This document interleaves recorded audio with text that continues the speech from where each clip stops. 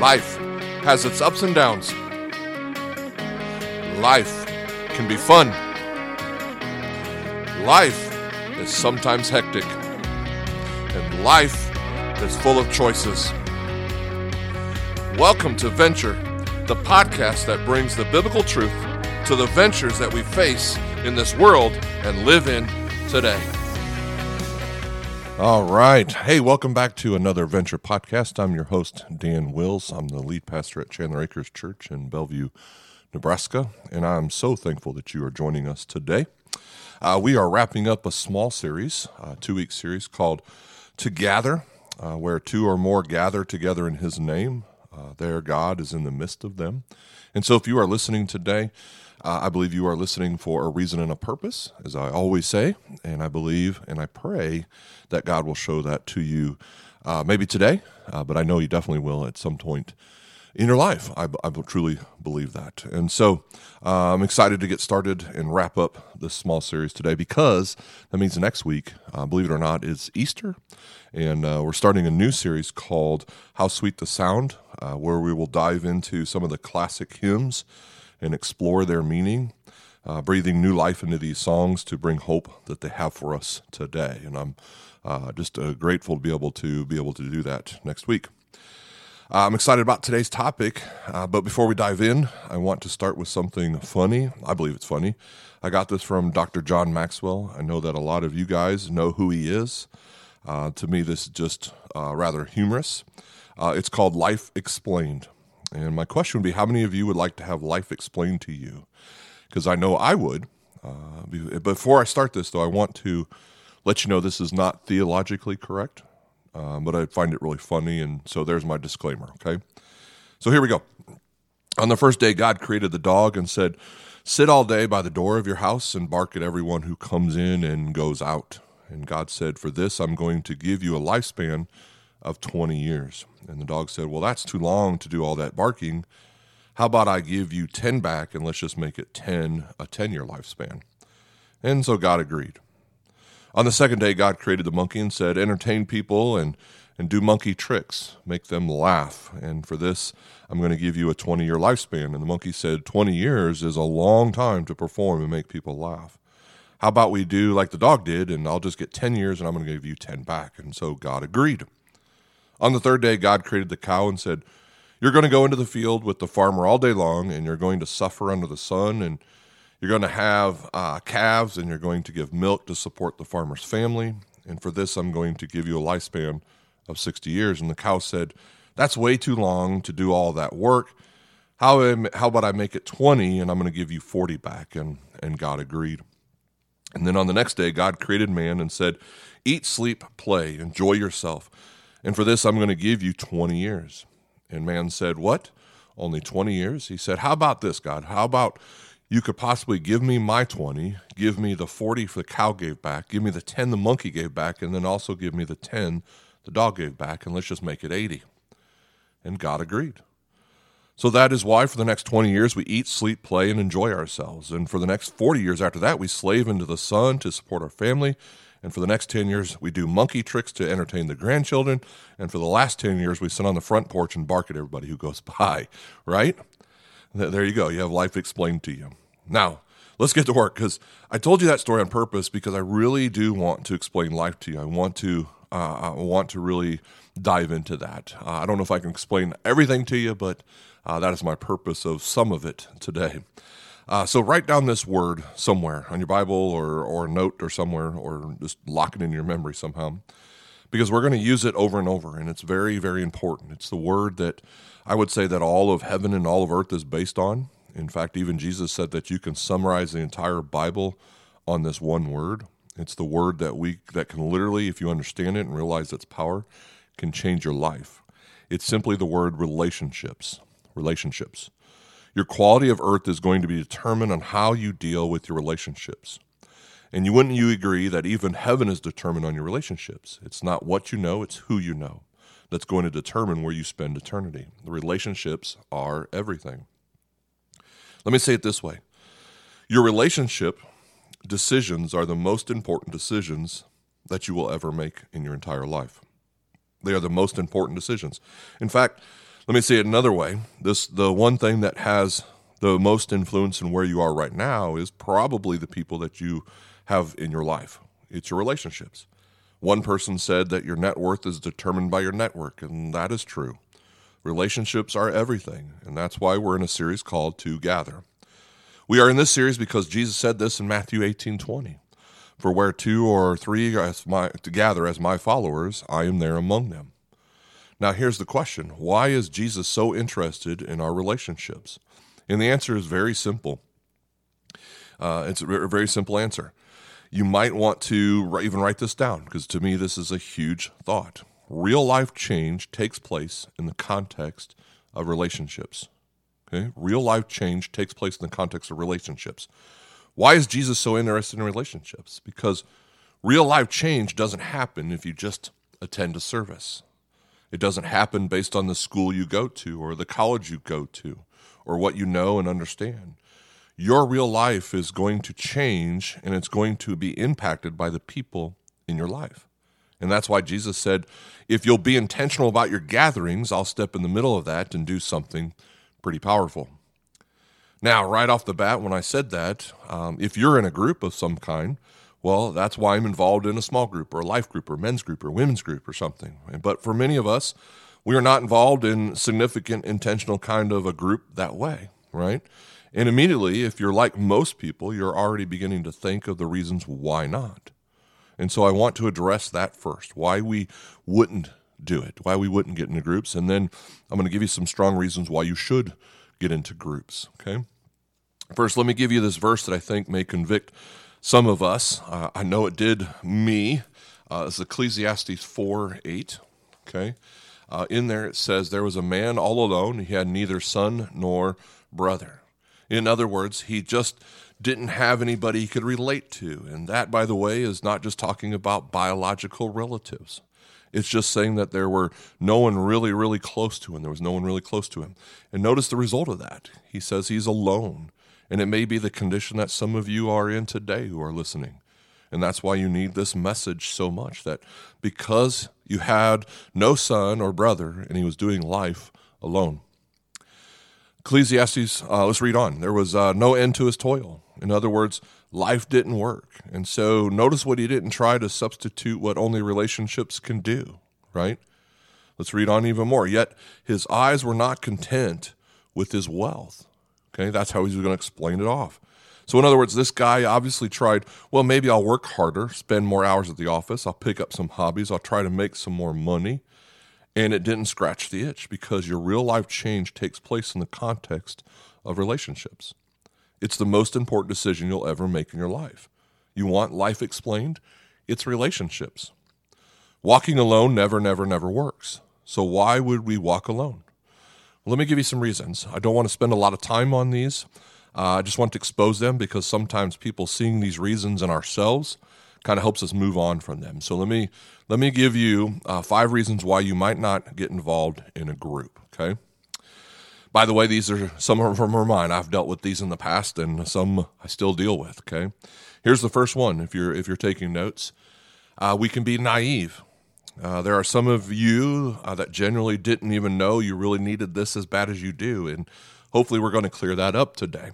But some of us actually think, I can handle this stuff called life all on my own. I can do this.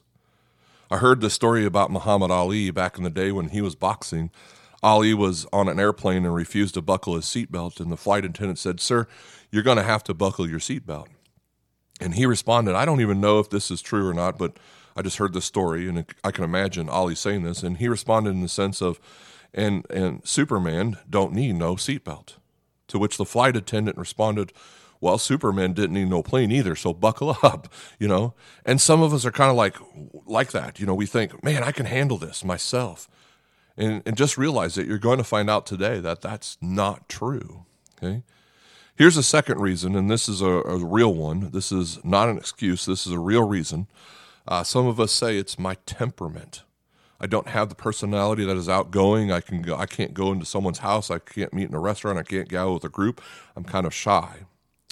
And I just want to say to those of you that have the excuse of, well, that's just the way I am, I would just say respectfully to you, that's not good enough. Okay, you need this. You're going to see this today. And so here's the third reason. I'm going to just try to expose reasons why you might be like the guy in Ecclesiastes chapter 4. The third reason is fear. In fact, I want to expose two fears that are associated with groups. The first is, what's going to happen if I go? Even those of us that are kind of outgoing, I feel like I'm kind of outgoing, it's still hard to pick up a phone and call someone you don't know and say, hey, I'd like to come over to your group. And then walk up to the front door and knock on the door. Because we build those scenarios, right? That these certain things are going to happen if I do this or that. And I always imagine that I would walk up and go to the door, and then the whole group would be waiting for me like they'd been praying for hours and just couldn't wait for me to finally get there. And then when I step into the foyer, they've got this circle of chairs around them, and then the middle of the room is a chair all by itself, and that's my chair. They're going to make me sit in the middle of the room, and then everybody's going to lay their hands on me and pray for me for hours until I confess all of my sins. I don't want to go through that, right? And I'm sure you don't want to go through that. And so for those of you that think that's what happens in life groups, okay, you need to understand that usually doesn't happen until the second meeting. No, I'm just playing. It doesn't happen at all. I'm just kidding, okay? Those things don't really happen. But there's just these fears, right? It's just a fear. And even the fear of exposing the real you to be able to say, here's what's really going on in my life. The kind of scary, wouldn't you agree that's that point of that scariness, right? Because you've got to let somebody know, hey, here's what I'm doing. Here's what I'm messing up. And then there's some fears that are associated with all of those. Here's another one. Jot it down if you're taking notes. And that is our past experiences, okay? Sometimes there have been some of us who have been burned relationally. In fact, some of you are listening right now that you are wounded relationally, and your response to the wound wasn't to get the wound healed. Your response to the wound was saying, I'll never let this happen again. And I will just say that was the wrong response. I understand it, I get it, but it's the wrong response. I'll never let someone hurt me that way again. I'm never going to expose myself that way again. We've got to be careful that we don't let past experiences keep us from God's best. Here's the last one. In fact, this is one I put it on the list. I thought probably should do an entire message on this one, because I think this last one is keeping us from the best of the lot of things that we know right now. Okay, we all know this one. It's called busyness. I can't go. I'm already out 8 nights a week, even though there's 7. Right? I can't. I'm busy. I'd love to, but it's not in my schedule. I want you to ask yourself this question. Okay, how many things are you not doing that you know you should be doing, and your life would be better if you were doing, but you don't, because your schedule is dictating your life? And how many things are in your schedule that are contributing nothing to your lives? Don't let the world and don't let your schedule be the ones that's telling you how to live. All of us from time to time ought to analyze it and do life a little better. We can do that. So here's my thought. And I want to just throw this out to you. I think deep down inside, there has not been a single thing that I've said already that you don't already agree with. And I think you know deep down inside this is important. And I even truly believe that every single person actually wants what I'm about to share. I think we all like to have this place. And here's the title of this message this week is Where Everybody Knows Your Name. Now, if you're my age and older, that title kind of rings a bell, right? Because you probably grew up with this sitcom called Cheers, about this bar owned by a Red Sox pitcher who didn't even drink, okay, right? It became this little club, this hangout place, and they became this family. And they loved to go, not because of what they were able to eat or drink. They went because of the people, because everybody wants to go to a place where they know your name. I love the theme song that goes with the Cheers sitcom. And so I want to read it to you, because I'm not going to sing it. That would be horrible. The theme song goes to Cheers was, making your way in the world today takes everything you've got. Taking a break from all the worries sure would help a lot. Wouldn't you like to get away? Sometimes you want to go where everybody knows your name and they're always glad you came. You want to be where you can see our troubles are all the same. You want to go where everybody knows your name. It's just unfortunate that the theme song was about a bar and not the church, because I really believe that God designed the church to be that place to which some of you would say, that's the problem. This church is too big. It won't work. They can't know my name. And that's why the Bible says, yeah, we need the big so we can do the big things, but we need the small so everybody can know your name. And that's why every one of us that call our church, Chandler Acres, home, or even wherever you are, should be in a group, okay, a significant group. So let's talk about that a little bit, all right? Let me start by reading a verse from Romans 12:5. Since we are all one body in Christ, we belong to each other, and each of us needs all the others. I want to give you 4 things that you need today. You're going to realize that small group can meet these needs today, and I want to give it to you in a little teaching I found years ago, all right? When I was doing this personality profile, I was made to do this personality profile, I found out there's basically 4 aspects to a person's life, and I want to make the case that most of these aspects never get touched in real life, okay? They really don't. But I want to make the case that the small group, the life group, can touch all 4 of these, and they can meet the need, okay? Because we need each other. So it's the 4 aspects of a person's life. Here's the first one. Most people never go beyond the first aspect, and that's the aspect of what they call the arena. So write down the definition in your notes. This definition is for the arena. It's where I know and you know. There's some things that I know about you. There's some things that maybe you already know about me. There's some arena aspects of our lives, but it's just the public side of us. It's not the real us. And that's why we need, write this, if you want to write this down, we need people who really know us, really know me, right? I need somebody who really knows me. Why? Because there's another side to me. Listen to what 1 Corinthians 2:11 says about this. For who among men knows the thoughts of a man except the man's spirit within him? In other words, all of us have this other side, the inside. All of us see the public side, but there's another side, which is the real you. And that's the part what I really believe we need to get to. And you say, Dan, why? Why do I need somebody else who really knows me?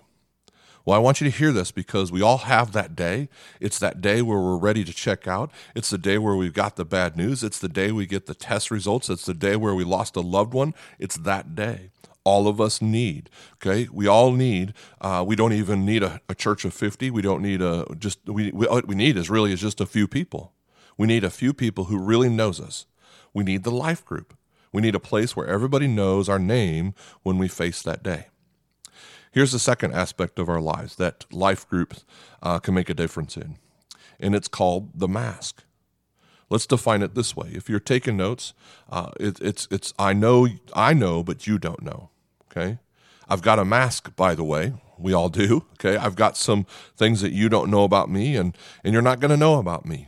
Now, I'm not safe if no one knows them about me. So there are some people that know my secrets. And let me just say this to you. If there's something that you only know about you, you're not safe. You're not in a good place. You have to have somebody who knows your secrets, somebody who knows where you're tempted. Okay? If no one knows, you're not safe. So if you're not safe when no one knows, what do you need? Okay? You need someone who's going to protect you. Okay? Someone that's going to protect me. They cannot protect you if they don't know what's going on inside of you. That's why Paul said, we refuse to wear masks and play games. Rather, I'm going to keep everything I do and say it out in the open. You need a few people who really know. And by the way, it's really the only way you're going to get over habitual sin. If you confess to God, God will forgive you. James 5:16 says, confess your sins to each other and pray for each other so that you may be healed. God will forgive you. You need a person that's going to protect you to see you get healed. We're talking about the aspects of a person's life. You've got the arena, I know you know, and we've got to go beyond that and say, I need somebody who really knows me. You've also got the mask, I know, but you don't know. You need somebody who's going to protect you. You need someone who knows, okay? The third area is called the blind spot. Here's how it's defined. I don't know, but you know. Like, I didn't know I acted that way, but you knew I acted that way. I didn't know I had spinach in my teeth, but you sure can see it. You know, right? You know what I'm talking about. We all have that exposed place. You know, here we are just smiling away, and we just got this crud all up in our teeth. And friends don't let friends keep that stuff in our teeth. And so you need to say, hey, dude, you've got a little something right there. You need to get out, okay? It looks bad, okay? Here's the point to that. You've got blind spots, and not everybody needs to know what they are. But a few people who love you do know what they are, and that's why you need somebody who's going to be honest with you, Okay, honest with you. I need somebody to know if I'm not treating my wife the way I should. I need someone who's going to tell me, hey, you know what, Dan, your attitude really sucks. It really stinks today. What is your deal today? You know, I don't know about you, but I'm really not ready to receive that from everybody. But I'll receive it from the people that I really believe love me. And I just hope that you have someone that you've allowed to be honest with you in that kind of way, because we all need it. Look what the Bible says about this in Proverbs 27:6. Faithful are the wounds of a friend, but the kisses of an enemy are deceitful.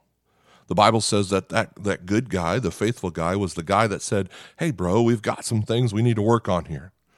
It's your enemy that's kissing you saying, oh, you're wonderful, you're the best. No, we need somebody who can really be honest with us when we need it.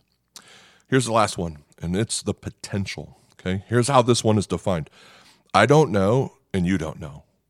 By the way, only God knows your potential. And you say, Dan, what does that have to do with a life group? If only God knows this one. If my potential can only be realized because God knows it, how does the life group help then? Here's how. Because God's system is you connecting with another member of the body of Christ. That's why he calls us the body of Christ. Listen, we're not supposed to be just body parts. We are supposed to be hand knowing where the wrist is, the wrist knowing where the arm is, arm knowing where the bicep is. It's connection. It's not just parts.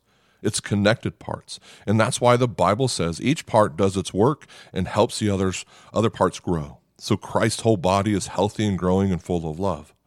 So what do we need in this one? Okay, I want you to write this down if you can. I need people who are going to grow me. Okay, grow me. That happens when we connect to the body of Christ. Simply put, your life can be changed powerfully just by attending a church, like Chandler Acres. Jesus can touch you, even watching services online right now in the moments that we're faced with. But you need more than that. We recognize that we need to be a big church making a difference around the world. We know that. We need to be making a difference in people's lives, and it takes something big sometimes to pull that off. But the big church needs to become small because we need more than that. We need a place where I'm known. They know my name. They're glad I came. They can protect me and be honest with me and grow me. Okay? I want to close with one more verse to challenge us. Proverbs 18:24 says, a man of many companions may come to ruin, but there's a friend who sticks closer than a brother. There's a friend who sticks closer than a brother. You need the intimate friend. It doesn't have to be everybody, but it does need to be a few people. I want to challenge you with everything in me to consider getting into a life group, a small group, some significant group, okay? I want you to challenge you with everything in me to consider getting into a group, okay? Just to take the plunge of getting in some meaningful relationships. You might be saying, well, Dan, how am I supposed to do that now with everything going on? Great question, okay? We can't be around people right now. So my answer is maybe start one with your family, just in your immediate family right now, okay? Create that group within there, okay? Or create a Zoom meeting or use some social platform, Skype or something where you can create an internet meeting, okay?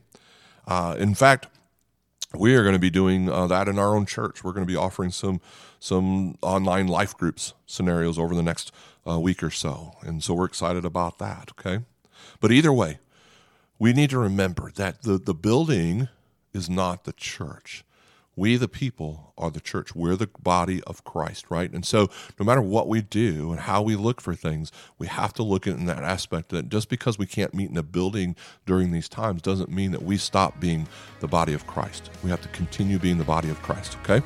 We need to join and be together as one. We need to be a place where everybody knows our name. All right? Amen.